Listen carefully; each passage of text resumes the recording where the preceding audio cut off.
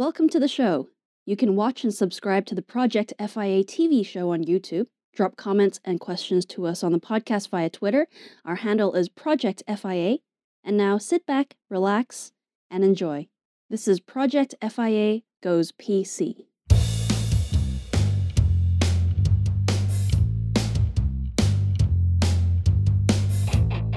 Hi everyone. So this is Project FIA Goes PC, episode number 96. 96? Can't believe we're going through them this fast. It's been 2 weeks. It's been quite a tragic 2 weeks, actually. I don't want to dwell on the news because most of it, as you know, if you're in the world right now, if you're an alien, you probably won't care. But a lot of the stuff we're hearing in the news is all kind of tragic and depressing. So I don't want to dwell on it, but I will and I have to make acknowledgement of the Duke of Edinburgh, Prince Philip, passing away. We do mention the Royals quite a few times on this here podcast. And as someone who's always been kind of an admirer of his, I was very tempted to write a letter to him not so long ago. One of these kind of fateful things, because he's really been quite an inspiration for so many of us, Prince's Trust and all of this. So it's kind of a sad loss. He had good innings, and he's done, basically done so much in his life. 99 years, can't really cough at that. I'm pretty sure he was happy. He didn't have to have a letter from his wife. No one wants that when he got to 100. But basically, celebrate his life, and hopefully the Queen knows that we're all thinking of her, because it's a hell of a difficult thing when you've been married for so long and had someone be your personal aide for so long. It's quite an incredible relationship. We should all celebrate that. The other loss we've had this week is Aunt Polly from the Peaky Blinders. We mentioned that last time, and so you have to kind of mention it. She, the actress Helen McCrory, has passed away at the age of 52. She was incredible in the series. She's sort of featured in Harry Potter here and there. I think she was a villain. Not that we hold it against her, but it's been a hell of a loss. A big surprise to a lot of us who love the show. We're from Birmingham, so obviously to us it's extra special what she did and that show. It's put this city on the map. So Damien Lewis and all the family and the kids, we're thinking about you. It's tough times. Saying that though, we got to move on. We got to try and brighten up the horizon, so to speak. We can't dwell on all this negativity for too long. We do feel a loss. And actually, the sun's been out. So, you know, there's got to be positive things to talk about. Things are starting to open again here in the UK. Stage 2, whatever that is. I don't know how many stages there are. But we are now having pubs open with beer gardens, things like this. Shops are opening. It's such an alien concept. I didn't realise you could go to a shop. I thought everything nowadays came by package. Speaking of packages, we just had an incredible package. Something we've been really waiting for quite a long time, but you can't rush perfection. And I just give a quick shout out to the Stanford Bookcase Company in Yorkshire. Yeah, John. He does it all on his own and he delivers it. Custom made bookcases. Amazing. We needed it for my comics. A lot of my audiobooks. I don't read, as all of you know. I listen or look at pictures. I create my own story. It's better. I don't read. I just create stuff. Interesting. Always changes. But you might notice I'm just on my own right now. That's because our producer, Winifred, say hello, Hello. has been reading a lot. I have. Yeah. Yeah, because you got a bookshelf. Yes. Yeah. Just trying to fill it up now. Are you? Yeah. Or does that mean you're going out buying books? Yeah. It's interesting. Well, I got a lot of books back in Hong Kong that I want to bring over. I have a whole collection of Calvin and Hobbes comics. I don't know what you're talking about. I'm zoning out. Oh my gosh. Isn't that American? You're more of a Garfield person, aren't you? Yeah, that was American too. Mm-hmm. Yeah, he's funnier. No. Reminds me of your cousin Duncan. Hi, Doug. Why? Because he likes lasagna? No, because he's awesome. Yeah. Yeah. Yeah. Yeah. Yeah, sarcastic. I love it. It's great. So yeah, like bookshelves, very hard to find them. I'll just say this. I'm going to wrap this up quickly because I don't want to embarrass John. If we just do a whole podcast about how cool John is, he did come all the way from Yorkshire to deliver this because he doesn't trust couriers. I don't blame him. They trash everything usually, or throw it in the hedge or something like this. Or you have to ask someone that you don't know, if you've never met before, who lives 3 doors down. And for us in the forest, it's pretty difficult because most of those are pigeons or owls. Couple of pairs, maybe, I don't know. But John, thanks for all of that. I'm sorry I missed you. I was out walking the iguana. We nicked him from Bob.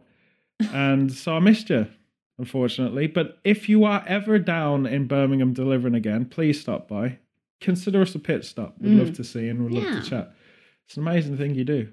Customed, real wood, furniture. Who'd have thought? It's all IKEA now. Flat pack and all this kind of malarkey. Sad.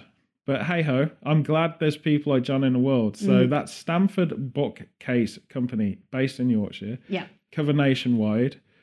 Don't want to put the pressure on him, say it's international sales, because I mean, it's a great trip to I don't know, Orlando for Disneyland, but yeah, I won't put the pressure on him. But no, it's UK exclusive at the moment. I think it's incredible to see this stuff, and I always like that we can source handmade stuff from this country. That's a good sign. Yeah. Feels good. Yeah. Despite all of this nonsense about Brexit, right?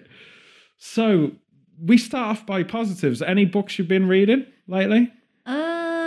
Well, poetry. Okay, yeah. That's not a book.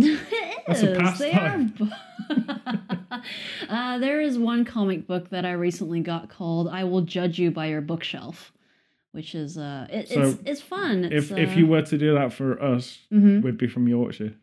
Yeah. It would be sturdy, well made. No, decent wood. Obviously, judging the books on the bookshelf. Never judge a book by its bookshelf. I don't know. But poetry is basically prep for real stories. No. Yeah, it's a sketch artist version. Poetry is a sketch artist version. Yeah. That's you know, good, you're sketching it, and then it becomes a portrait eventually. It's a condensed version of meaning and story in a shorter format. Yeah, also known unless it's an epic. Also known as boring. Like, it's the kind of stuff you need as a sleep aid. You know, we were talking about the Song of Wales or the Sound of the Welsh Choir. I don't know what we were talking about last time. Yeah. Or, you know, the best relaxation is poetry. Just have someone read. I'm dead before you read the title, to be honest. Yeah. I wrote you a poem once. Yeah. I prefer hip hop. So anyway, I do. That's the future of poetry. Gangster rap music. Yeah. Yeah, it is poetic. Is it? It's just music. Not always. Sometimes it really isn't. Together. Yeah. It can be. It can be. Mm-hmm. Yeah. Lyrics are kind of musical poetry. Are they? Yeah. It depends on the lyricist, I suppose. Well, yeah, you wouldn't put Slipknot in that category. Maybe you could. I don't know. I mean, I know what you're saying. Yeah. It's more like the evolution of bards. Rock artists are once known as the bard, I suppose. Like stand-up comedians, the courtroom jester. Yeah. Everything evolves, man. Perhaps. I don't know. We would never. Could you imagine actually going to a courtroom jester once upon a time? They just juggled. They weren't that funny at all. Yeah, there must be an evolution to clowns. Yeah. Who knows? Yeah. They definitely oppose Batman. That's all I know. What? Oh. Yeah. Joker. He's the one in the pack you never use. I always thought it was a spare. You know, like if you lose one of the cards, then you can just like write on the Joker and go, oh, this is the 4 of clubs that I lost. You should never write on the Joker. You've devaluated the card. Devaluated? Yeah. It's like writing on a pound note. £5. We haven't had a pound note since Victorian times. I don't know. The point is, right, the Joker's used in like 5 games out of 6 billion. I don't know any of those. Yeah. There's a great one. There's a great one on a video game that I play. Well, I play Big 2, so we don't use the Joker in Big 2. Well, Persona 5, which is just a shout out to a game that you can get. It's on discount right now. Everyone should buy it. Rush to your PSN store and buy it now. If you got a PlayStation, you're scuppered if you don't. I do think that they've got Phantom Strikers on the Switch. It's different though. It's kind of a sequel, so don't get that yet. Didn't you say that you know Tokyo because of this video game? Well, it's what I was One of a constantly few. driving Pete mad with when we're out in Tokyo, was the fact that there was 2 games that gave me quite a lot of insight of Tokyo. Yeah, Yeah, because it's based on Tokyo. playing games is really important because there's a lot of pictures. I know the street. I've gone down this before. It doesn't in this look like game. doesn't look like the game version of it because it's Yeah. not hand drawn. The real street's quite streety. Ugh. Yeah. What about GTA? That's LA, isn't it? Which one? There's There's been 2. The streets of San LA. Andreas Yeah. is, and 5 is. This is all boring stuff. We're losing everyone.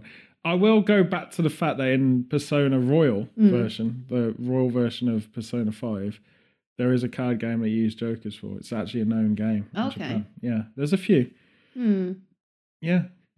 Hmm. But you can still do what I said. Like if you I lose always- a card. Well, I also, a you know, replacement. because we went to a toy shop recently because it's open again. Yay! So And- you're like, must go to toy shop. Well, I have to keep up to date. With see all what things. the cool kids are doing. Well, see what's available. A lot of it's like going to a museum because it's been there for months and no one's bought it. But one thing I noticed actually whilst we're in the toy shop is that because we're looking at board games, right? Because we're really bored right now. You need games when you're bored.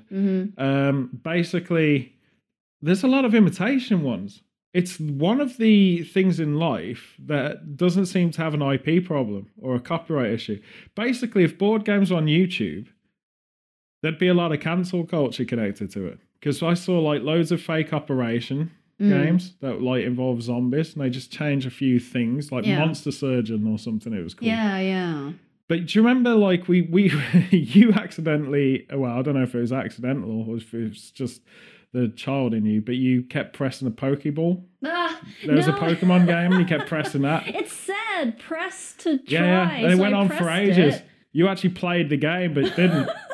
You It just walked started away. talking to me. Yeah, it's the whole game, man. It probably lasts 3.5 hours, and you just pressed it. I think it was like a quiz game or something, but it had the whole intro. It and was I was like, Pokemon Trivia, which Yeah. I think only 5 people who should never come out in public could actually play it. I 'Cause saw none a of us care. button and I pressed it. Okay. Yeah, it was Pokemon Go, different kind of one. So you pressed it and then left. Yeah. But I did. what I'm trying to say is, like, in all of those aisles, a lot of things are kind of, they can be automated by motion sensors or whatever, and they keep talking to you. Yeah. There's a lot of toys that do that. So I had an original point here. Don't you think that the Joker in a deck of cards should have voice activation, just laugh? Because then you'd use it more. So you got all of your cards, and then you hit the Joker, and it starts laughing at you because it's a Joker. It would be really bad if you needed it for a game and you had to conceal its presence. But that's where it's funny. Who's got the Joker? The guy laughing. Anyway, So there could be a developed game of poker where the Joker's the best card in the deck, where you have like a royal flush, but Yeah. the Joker on his own supersedes that. You just play that. You got the best hand you can have by 1 card. I don't know, man. That's so weird. Wouldn't that be an interesting thing? How to utilize the Joker in games that the Joker's not played in, blackjack or something. Yeah. Wild card of some sort. Have like this is what Vegas should have done when they did like the casinos. They should have had a circus casino, which I think they did back in the day, and made Joker relevant in every card game there. Yeah. Would you need more jokers then? Don't know. It depends on the game, I guess. Depends how many decks of cards you got. I Isn't think there 2 in a pack? Yeah, there's only 2. Yeah, I this is think. weird. And the rules. There's always like a rule card or Yeah, some like kind a- of propagated card in them. Details Yeah. of whatnot. We made these by killing real animals, stuff like that. Yeah. You can get like cards from casinos, like the discarded ones. Yeah, that's an interesting thing about California and Vegas. Yeah, you can get all of the used poker decks Yeah. that they have, But or they playing cards. they mark them, or I think the Yeah. one I saw was like hole punched. Yeah, well, or something. Mart's it used to be permanent marker back when I was a kid, but I Mm. think they realised that you could probably wash that off. But it's so people don't go to a casino. Yeah, with those cards. It's almost propagating cheating, though, in a sense. But it's interesting. I like that they use them. That's the cool thing. Like they recycle them. Of course, in this day and age, that could be a problem. It's like I was thinking because you wanted to go out to a library recently because they're open again. Yeah. My life was complete when they were shut, so I don't know. I'm not that excited by it, but I find that to be quite a hazardous thing to reopen, considering pandemic and such. Well, they have all of the precautions. Like when I went in, there were signs saying all books are quarantined for 72 hours before they're put back on the shelf and That's stuff like that. because they're naughty. Those naughty books. No. I'll tell you one thing. Duncan, your cousin, I did mention him before because he is the living embodiment of Garfield, and he's also the coolest person in the world. But he basically works at a library. So can you imagine the new job of spraying every page? You don't spray every to clean page. I'm sure they do a wipe disinfectant. Down, but that would ruin the book. You should put it in a UV chamber. Do you know what I mean? Because that cleans everything. I don't know. I don't Might think make that it works. cleaner. I think that's a bit of a con. No, ultraviolet can kill bacteria for sure. Yeah. Where did I see that? Like, it was promoted on some kind of cleaning thing, and it was a bit meh. Well, it's kind of weird, isn't it? Yeah. Because I think in China, I watched something on YouTube ages ago, and China, instead of having like washing up stuff, they have these UV things where you just put the plates in the UV thing, you clean it, but they don't have hot water or something like this in a certain region. Yeah. So they put all their plates after they've rinsed it, they put it all in this UV thing. What? Yeah. Yeah, that's what weird. I mean. Like, it's a bit. That to me is weird. That is kind of strange. Yeah, maybe this is why we've got COVID-19. Everyone's trying. Similar everyone's things trying with this UV logics. cleaning thing that turned into a super bug because it really doesn't work. I don't know. There's a lot of scientists that know more about. It would look cool though, like a UV like fridge or cabinet for books. That's a different kind of bookshelf. Well, they've got to do something because I think like putting books in quarantine doesn't really solve the issue. Well, they do that for like clothes as well now. Like yeah, if that's you just stupid. Return clothes. It almost feels like they've created something that's just a procedure, but it doesn't really make scientific sense. Anyway, it's all silly. So that's what we've been doing, obviously debating clothes and books and talking about the use of the thousands they use of jokers in the card deck. But I will say this, like, I've been watching a lot of Netflix recently. Things are kind of winding down. So, I kind of have these phases with Netflix where I'll watch it and then months will go by and I don't really care about it because I'm too busy destroying pixels on various games. Yes. Because that's all mature and adult like. But a couple of things. I wanted to watch something I was very dubious about stepping into, actually. It's the Gary Oldman film called Mank, which is about the guy who collaborated with Orson Welles creating Citizen Kane. Okay, I've heard of this film, but I don't know anything about it. Won Oscars.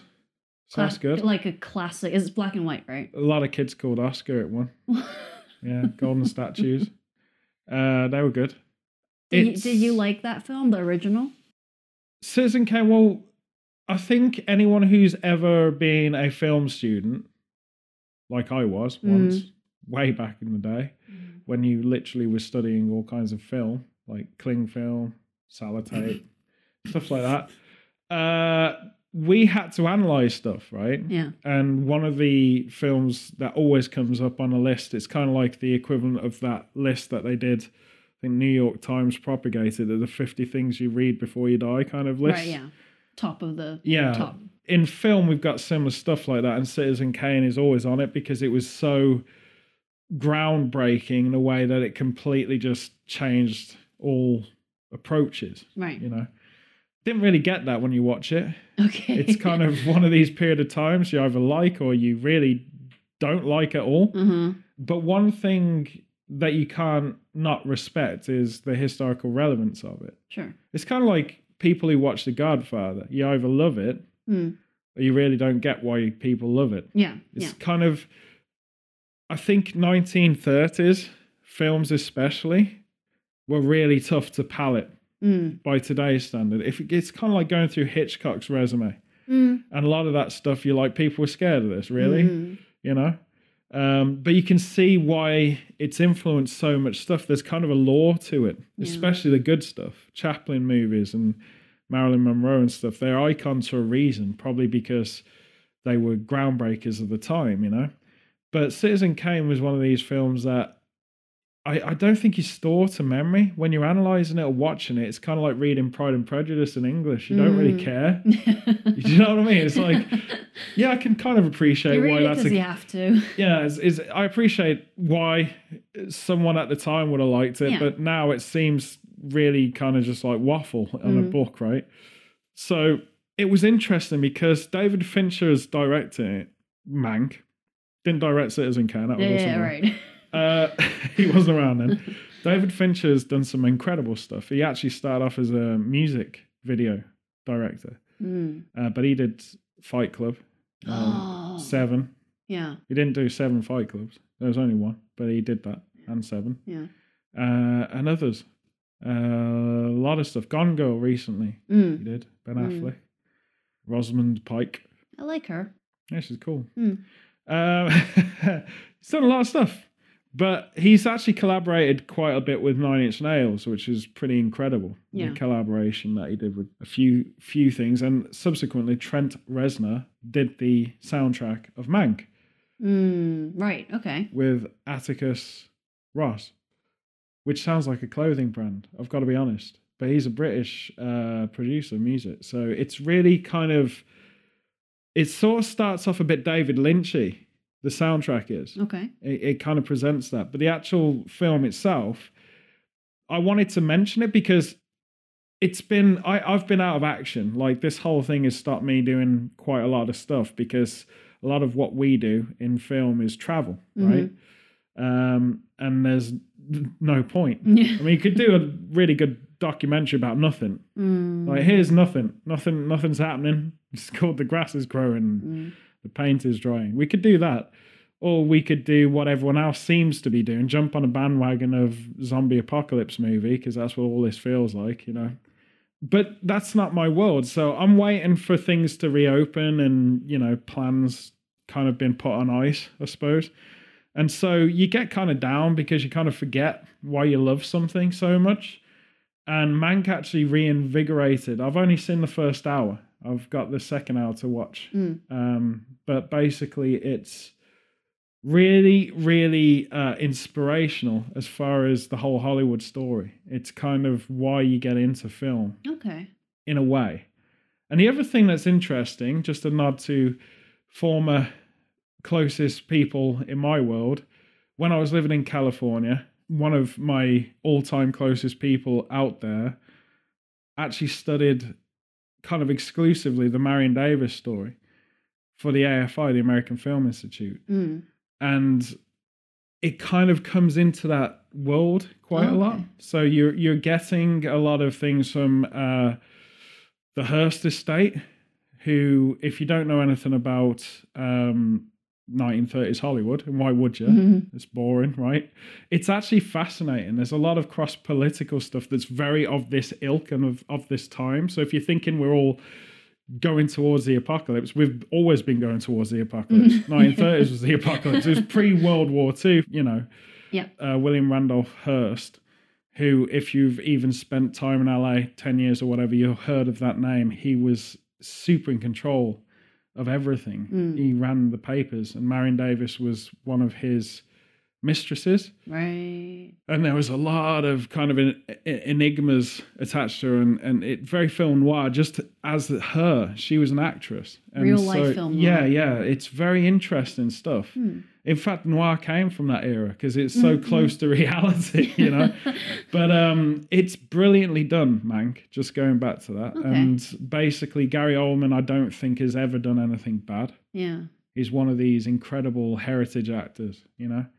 I always love watching what he does, even if I'm not really a fan of the source material. You know, Tinker Tailor Soldier Spy he was in, and it bored me to tears, but the cast was incredible. You can't take away how good the acting was, but this is brilliant. This is a different league, and I think it reinvigorates anyone who's really serious about writing for film, especially. It's you got to watch this That's thing. cool. It's almost more important in Citizen Kane, ironically. Okay. So I've been watching it. I don't want to ruin the story too much. There's a giraffe in it. There isn't a giraffe. There is actually a giraffe in it. Oh, Yeah, what? I'm not going to explain anything more than that, but there is. What? And an elephant. I was not interested until the giraffe Yeah, came yeah, the out. giraffe solves it. Yeah. It speaks as well. That's a lie. Okay. It's not made by Disney. But going from Mank, which is brilliant. Like, again, I think it's like pulling you into a different world. And Gary Oldman really just holds the whole thing. Lily Collins, isn't it? Phil Collins' daughter. Yeah. Which always freaks me out. Because she's incredible. She really is as an actress. You never even associate her to Phil Collins, former drummer stroke singer of Genesis, you know, and solo artist. Mr. 80s, I'd call him. Okay. He was a good actor, though, in his own right. He did Buster and a few other things. But she's kind of coming in her own. She's really, really, really good. So it's very strong acted, but it really throws you into the world. It's one of those very important films, and it's black and white. So don't adjust your TV set. A lot of people do that because they're like, what? Why is there no color? It's freaking me out. You'll notice that when you load it up, Netflix logo is still red, so it's not your TV. It is in black and white. That's just a helpful thing. They didn't give you that as a stipulation at the beginning of the film. They should, because people, you know, come crazy people. Going from that to something in Japan. Yeah, massive crossover. The other thing I've been watching, which you've been watching too, in between comics and books and poetry. Yes. Boring. No. Really. Is Alice in Borderland. Yes. Which I Alice actually thought was Borderland. like going to be about, you know, how they've stopped Mexicans coming into Texas. What? Yeah. It's like a girl called Alice walks on the borderland. Yeah. You know, bit Crosses Mad the Max. border. Bit Mad Max with like tacos. You know, that's what I was going for. But it's Japanese, so it can't be. Yeah. So it could just be like, I don't know, something. But actually, it's a very loose kind of reinterpretation of Alice in Wonderland. The actual character's called Arisu. Yeah, I was going to say it's misleading because Alice, there is no one called Alice in the story. Alice? Alice? Who the hell's Alice? Yeah. But yeah, Arisu.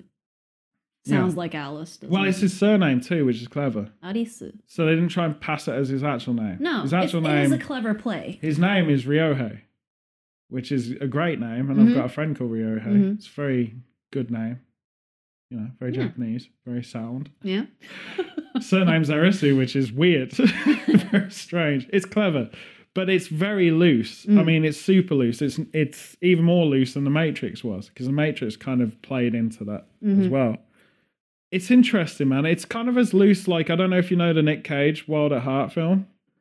No. Way back in the day when Nick Cage was actually an A-list actor rather than doing 200 films a year. Yeah. For tax purposes, I don't know, or different wives. He's had a lot. He did a film called Wild at Heart, which kind of established him, and it was a crazy, weird film, but it was loosely based on The Wizard of Oz. Okay. You can tell I'm a film student. Yes, obviously. So, unlike me. Alice in Borderland, it kind of so to set it up, there's a genre of Japanese things, comics, manga, if you prefer. This is kind of like a light novel or graphic novel by our terms, so a short-formed comic adaptation. Most stuff in Japan is adapted. So if you're ever watching something on Japanese dramas or whatever, they're adapted from something, either a book or a comic or anime that was a comic. Yeah. Everything goes through tiers of adaptation. But this one was... really kind of a genre that I don't think the West has seen. And what I find interesting about Netflix, it's kind of reset a time in the 90s where we didn't have a lot of access to a lot of really cool stuff coming in from Japan. It only happened in sort of 2000 where we started getting all of the Dragon Ball stuff or whatever. Yeah. Distribution was limited before. We all grew up going, why does everyone seem to like this Dragon Ball nonsense, right? I was in Spain and it was really relevant in Spain. I think I might have said that before. But our biggest launch here which synced everything, was Pokemon. And half of the British population, I know most of the American population, thinks it's American because of the stupid dubs. Don't get me started. Yeah. But Alice in Borderland is a live action, which, if you don't know what that means, it means fully acted TV show. Yeah. Like any other. Not animated. Not animated. It's real action. It's live. It's live. It's not live. No, it's because that'd be recorded. broadcasted Recorded action. live. Right. Like It this gets confusing. podcast. Like, a bit like this podcast. Yeah. We're live. Yeah, We're only with live. we don't have visuals yet. We're working on it. Yeah, We're working on it. We're trying to get solar powered cameras, and in England we don't have enough sun. We're also in a forest, so it doesn't really work. So they're on, but you can't see it because it's useless. But Alice in Borderland is this culture. What I don't know if we have a name for it in English, but I would say the closest thing is Death Game, which sounds really positive. Yeah. Right? But it's basically like, I'm sure the world's familiar with a lock room. Because it's one of those things you get given as gifts that you don't really care about. Yeah. You know, like, oh, just get him a day pass to Alton Towers or something. It's in that, or parachuting, or, you know, scuba diving, or something like this. Like, drive a helicopter. I don't know what they're doing these days. Drive a drone. Spy on your neighbour. I don't know what it is, but the package, right? So a lock room. We all got it in high streets. It's like a kind of site-specific thing where you go in, they lock you in, you got to figure out how to get out. Yeah. Usually it's a fire exit. Just telling you. There's always a fire exit it's by like a law. puzzle game. Kind of like, it's like, yeah, you walk into a room, there's a Rubik's Cube and you have to do it. Yeah. Otherwise you don't get out of the room. That's the lamest version of it. So we've got a show here that's actually been reinterpreted for the millennial generation called The Crystal Maze, right? Way back in the sort of 90s, late 80s, 90s, it was a huge success. Richard O'Brien, famous for the Rocky Horror Picture Show, was the host of it. Now it's Richard Ayoade. So they've kept it in the Richards, which is nice. Yes. Right? But it's kind of like, it's got different zones. So you're in this different world almost. That's what the belief is. You got a guide who's taking you over all these zones. Okay. And then you're in a team, and each team member has to do different challenges in a room. That's a lock room. So all of these ideas are nothing new. Right, yeah. They've always been there. It just so happens that the Japanese, when they get hold of it, do the most dark, twisted stuff you'll ever do. So it's not like you walk into a room and play a Rubik's Cube. It's that you walk into a room and you play a Rubik's Cube, and if you make a mistake, you electrocute 3 of your friends to death. It's that kind of a thing. Yes, the risk is real. Right. So they have actually done live action versions of this genre. Gantz was one, which they made into a 2-part film, which was pretty terrible. Yeah. A lot of them are in anime, and a lot of people who watch anime nowadays, because there's freefall, there's loads of ways you can. Most of it's illegal. You should have Crunchyroll or Funimation. Yeah. Just saying. Crunchyroll is good. Yeah, it's all right. But, you know, live streaming, whatever. Netflix has quite a lot now as well. And so some of you will probably be familiar with this genre. If you're not, Saw, you've all seen that. I wanted to say you've all seesawed. Seen Saw. Seesawed at the seashore. Oh, I don't want to do that. And also The Cube. Yeah. Not the one in Birmingham. That's actually a building. The Australian film. Yes. But none of them are Australian. I think it's American made, but it was filmed in Australia. Right. I'm not sure. Or it wasn't shot upside down, though. So it confused me. I think it was an Australian production company. Because most Australian films, you have to tilt the right way up. No, you don't. Yeah, because all the cameramen are upside down. Everything falls to the floor as well, but just the ceiling. It's very, you know that Inception bit where they rotate round? Yeah. That was filmed in Australia. No, it isn't. Yeah, it was. It was on Travel to there. That's why it kept flipping all over the place. It was en route. It was en route. It was on Qantas. That's the cheaper way of doing it, Hollywood.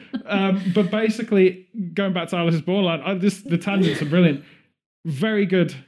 It's kind of a really almost brilliant thing to be watching whilst you're in a lockdown because it makes it a lot more believable. Yeah.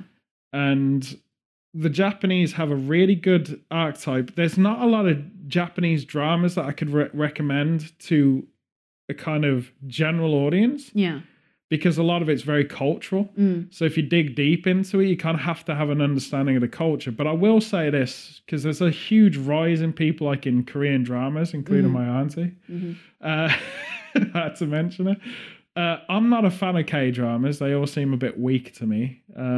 Japanese, though, when they do TV or adaptation of various things, wow, it's groundbreaking. It really is amazing stuff.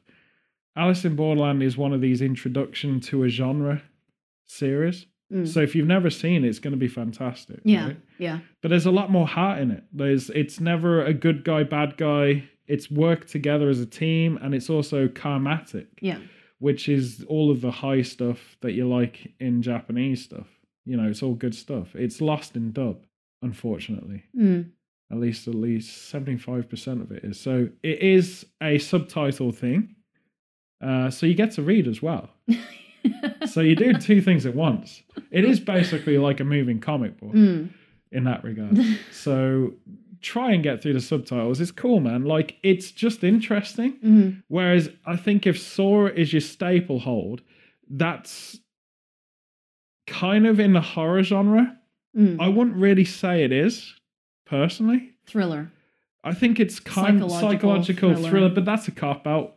You know, that is basically horror light, you know? It's kind of like horror with more story attached. Well, I think it's just a thriller with horror elements rather than horror genre. Well, it's kind of interesting because Saw came out quite a while back now. Yeah. And there's been about 6,000 different ones. In fact, some Japanese animated shows like Gintama, really good show for fun. It's just like the Japanese Deadpool. Kind of. Yeah. With all the Japanese sensibility. Tongue in cheek, yeah. Yeah. They've made jokes about Saw. Saw's an iconic thing. Yeah. Right? And Justin Wren, the director of it, the guy who created it, really, who's now Fast and Furious fame. Totally not the same. They should do a kind of mishmash. Fast and Furious 6,500 because there's so many sequels with Saw. Yeah. Yeah. So you can only drive in a building that you're locked in and it all gets a little bit crazy. Isn't that like the film where like you're on a bus and if you... That Speed? Yeah. No, because that's kind of like a locked room thing where you're in a situation that you can't get out of. Yeah, and there's a threat of death. Yeah, again, like phone booth is that. Yeah, I like. You know, like one room like Buried, one room locales. Yeah. There's a lot of stuff that's similar, but this is a specific thing where it's almost there's a separation of normalcy. Saw was very normal because it was in the real world and they were just kidnapped and put in this place. Yeah. Whereas the Japanese edge of stuff is like you're transported into a parallel or some kind of different dimension. Yeah. And you know, the budget of Saw was quite small for Hollywood, but it was still pretty big for Japan. And you're seeing how clever the Japanese are with a small budget in something like Alice in Borderland. It's really cool. And one thing that I was talking to Will, my cousin, about it, youngest cousin, because he's seen it. And he and I were trying to debate where this idea came from. Like, who came up with this construct? Because Japan's been doing it, I think, for the longest as an idea of kind of psychological horror or some kind of life and death game. Yeah. Because it'd be a pretty boring series if it was just a quiz show alternative. You know, you're totally safe. Yeah. You just got to do this. There's got to be a threat element, you know? And it kind of reminds me, it reminds me a lot of the survival video game culture that's been happening really quickly in the last couple of years. Right. Games like The Forest, Into the Dark. Is it like Our Forest? Don't Starve. No, it's not like Our Forest. Our Forest doesn't have tons of mutants and cannibals in it. Our Forest is not scary. Oh, it's pretty scary. It depends on your... Because of you? Depends on your observation skill. It's scary in the sense that I'm in it. Yeah. Yeah. You're the monster of Our Forest. Yeah, so that's a different kind of concept, isn't it? Like if you made the game where you're the monster. Yeah. They've done that. Like there's a few Friday the 13th and Dead by Daylight's done that. Interesting reversal. Not Dead by Daylight. Is it? I think it is. I don't know. I don't know what you're talking about. But the survivalist thing. Yeah. it's actually an evolved horror construct if you do it like that, because you could. Yeah. I think the Texas Chainsaw Massacre remake was kind of along those lines. You know, got to survive this situation. Obviously, all the Resident Evil stuff that came recently is based loosely on that. Mm-hmm. Where you're stuck in a house and there's loads of crazy things in it. Well, now it's a village. Most villages in England are like that, so it's not that scary here. No. It's more like a biopic. No, they're quiet and quaint and uneventful. Depends how north you go of London. Yeah. So the survivalist thing, it always needs an edge.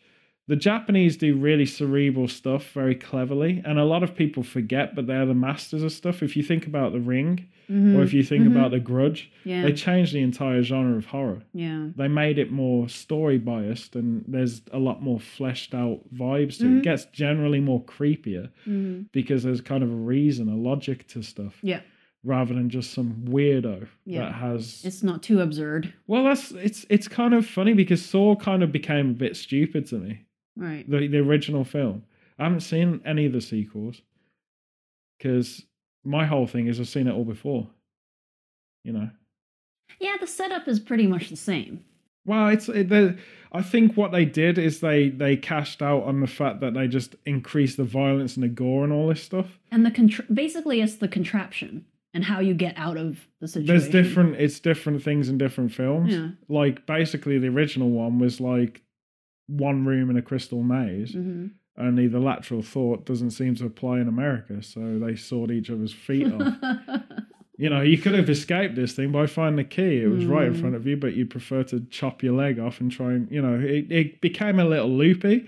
There is actually,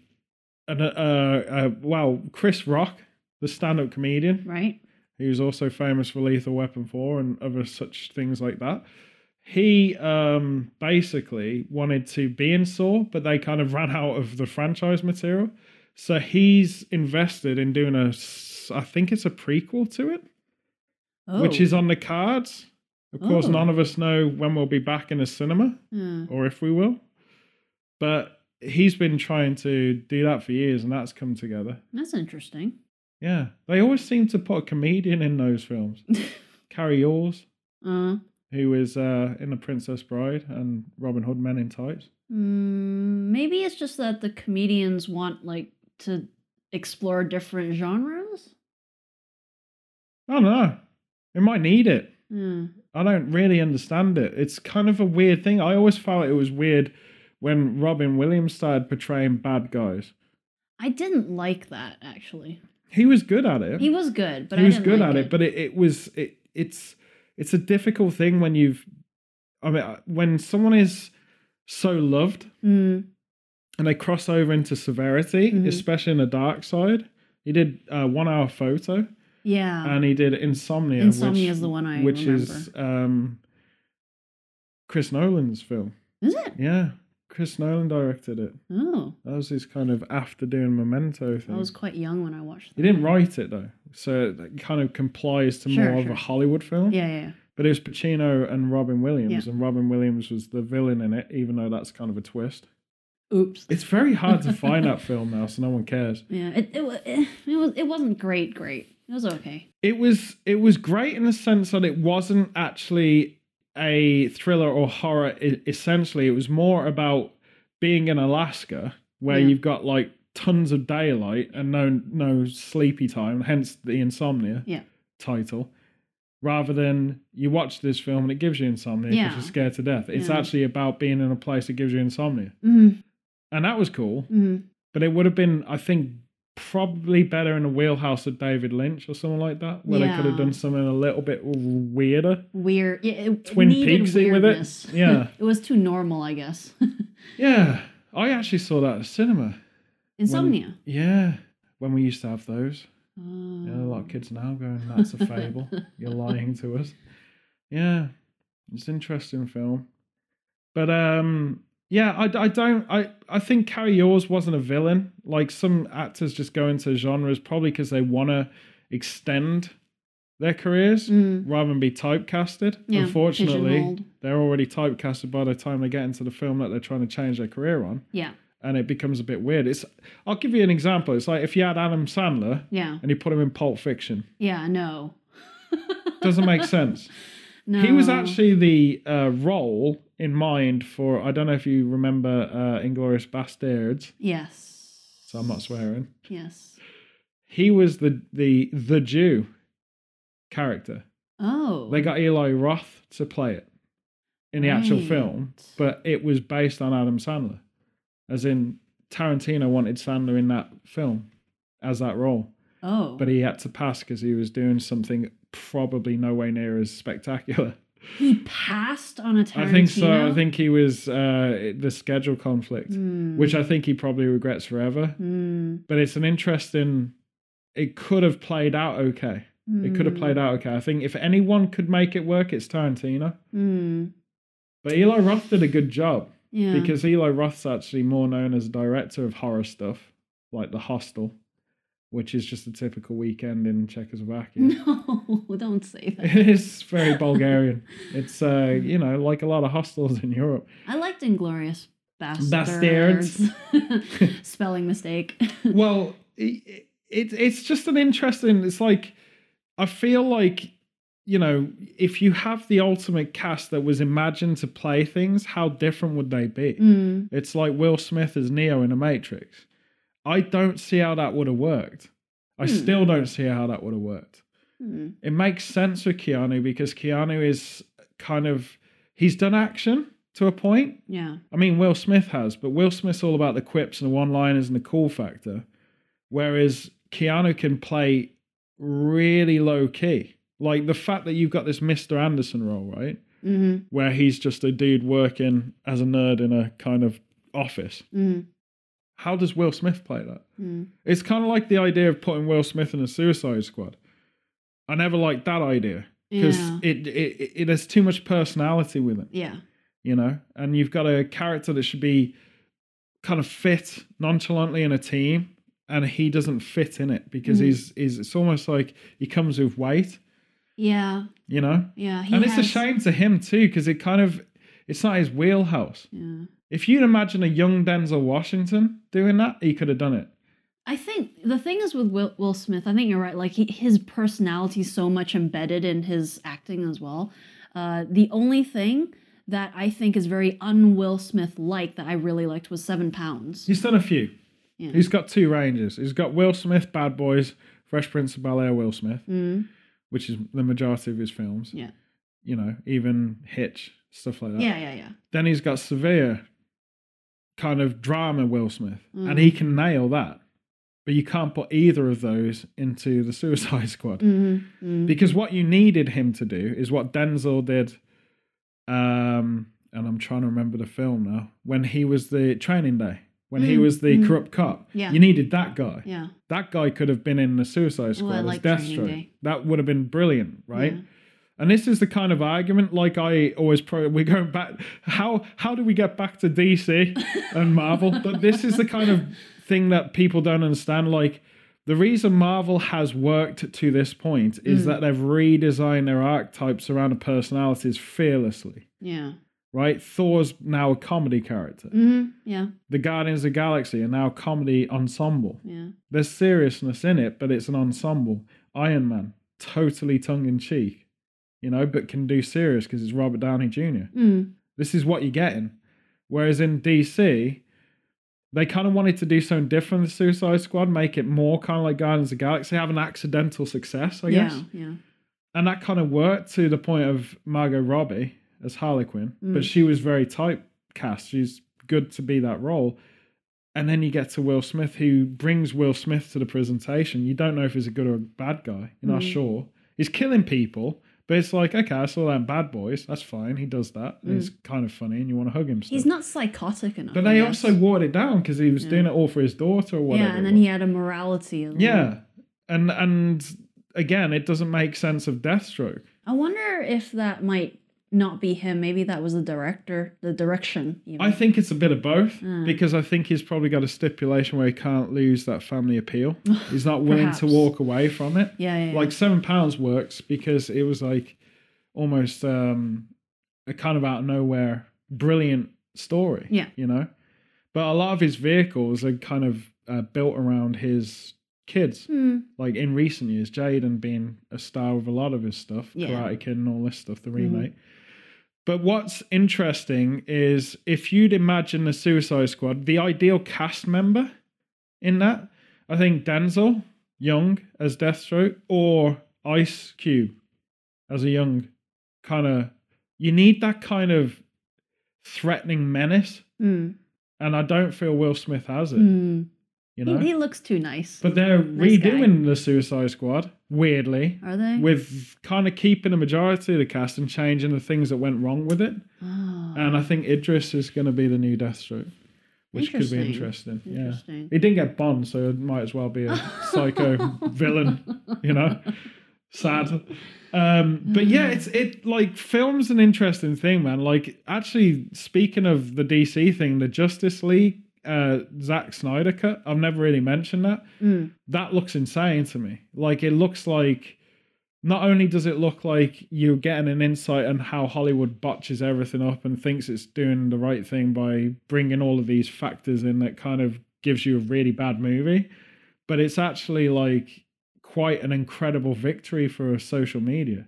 So is it like an entirely re-edited, recut version? So when Zack Snyder did it, yeah, he was like halfway through filming and then some kind of glitch happened. I don't know if it was a family emergency or something, but he was taken off the project and then literally became the villain of the studio. I think it could have been political or something. It was something. Yeah. I seem to think it was a family thing that it started off, and then they just used it as a kind of tool to just butcher him. Like, but his fans who have a lot of faith in him from Man of Steel and Batman versus Superman, which both were, they had their faults. They really rallied. So everyone wanted to see Snyder's take on it, you know, because he was heading the show. He was the front runner. So it basically feels like social media exploded and said, we want to see this. It was a rigorous campaign. And it was kind of like Deadpool, how Deadpool happened with Ryan Reynolds. Yeah. Where the fans created the situation, then they had to take stock. Yeah. And so that was like Ryan Reynolds leaked a kind of trailer that he'd put together with, you know, original kind of crew or whatever. And everyone went ballistic over it. With Zack Snyder, it was a case where they just wanted him to be rectified because they knew he knew where he was going. And of course, that got stinted. And the actual Justice League we got was terrible. Yeah. It had so many holes in it. Yeah, it was... you know, it was pretty bad because they tried to add comedic stuff to something that really, it's like the end of the world, everyone. Let's have a laugh and a joke, shall we? It just didn't make sense. The beats were wrong. You know, like, oh, you're called Martha too, Batman says to, like, it's ridiculous. Okay. You know, my mom's called Martha and your mom's called Martha. That's just because DC doesn't have a lot of names at hand. But, you know, it was kind of really sad. But the Snyder one, it's got like glimpses of Jared Leto's Joker. It's got like, it's so crazy. It's almost like it suddenly makes sense. Right. The Suicide Squad is probably a better film because of it, you know? And I haven't seen it yet because we're not in America. We're not on HBO Max. I think we need 12 different subscriptions on different things to see it. I think it's on Now TV here. But I'm intrigued by it. Yeah. Because the reaction's been incredible. People are saying, like, this could be one of the best films ever made kind of a deal. That's really interesting because for a film student, it's like an entirely different editing process to compare the two. It's actually really incredible of the time because a lot of people on podcasts, especially in the media and stuff, negatively, because that's selling more or people are rallying more. A lot of this negativity is about cancel culture, right? Yeah. And this is actually a case where it's been the reverse of cancel culture. So it's been created because a culture said, no, we're not going to take that. Yeah. We want this. Yeah. Which is really interesting because in film, that's, I mean, it goes to what I said. I think I've said it a few times in the past, but the audience is controlling the comic book movies. Yeah. More than any other genre or any other thing. And so there's a nervousness and a paranoia attached. But I think if studios, big studios, this isn't like Miramax days, where they took punts on, well, the saddest thing is the Weinstein thing that came out of Miramax, but the good stuff... They took risks. The good stuff of Miramax was when they supported the underdog, the nobody, Like, Yeah. there's no way Tarantino could have done what Tarantino did without someone like the Weinsteins helping him do it. Yeah. And people forget that. Mm-hmm. So we can vilify them, but for film, they did some really amazing things. It's just sad that they were bad at life, you know? But now you're getting this incredible thing where the participation for getting things to be made that the audience specifically wants, that's kind of an interesting era. Yeah. Because that's giving stock to these huge studios. I mean, big studios going, man, we've got to listen to, it's almost like a pick and mix effect. Yeah. Like these fans who are like really screaming at us, we got to do the Ryan Reynolds Deadpool thing. Well, the studios have been trying to get information like that for years. That's why they have like test viewings and whatnot. And now it's just all free for well, them. social media's destroyed the point of test screening. Yeah.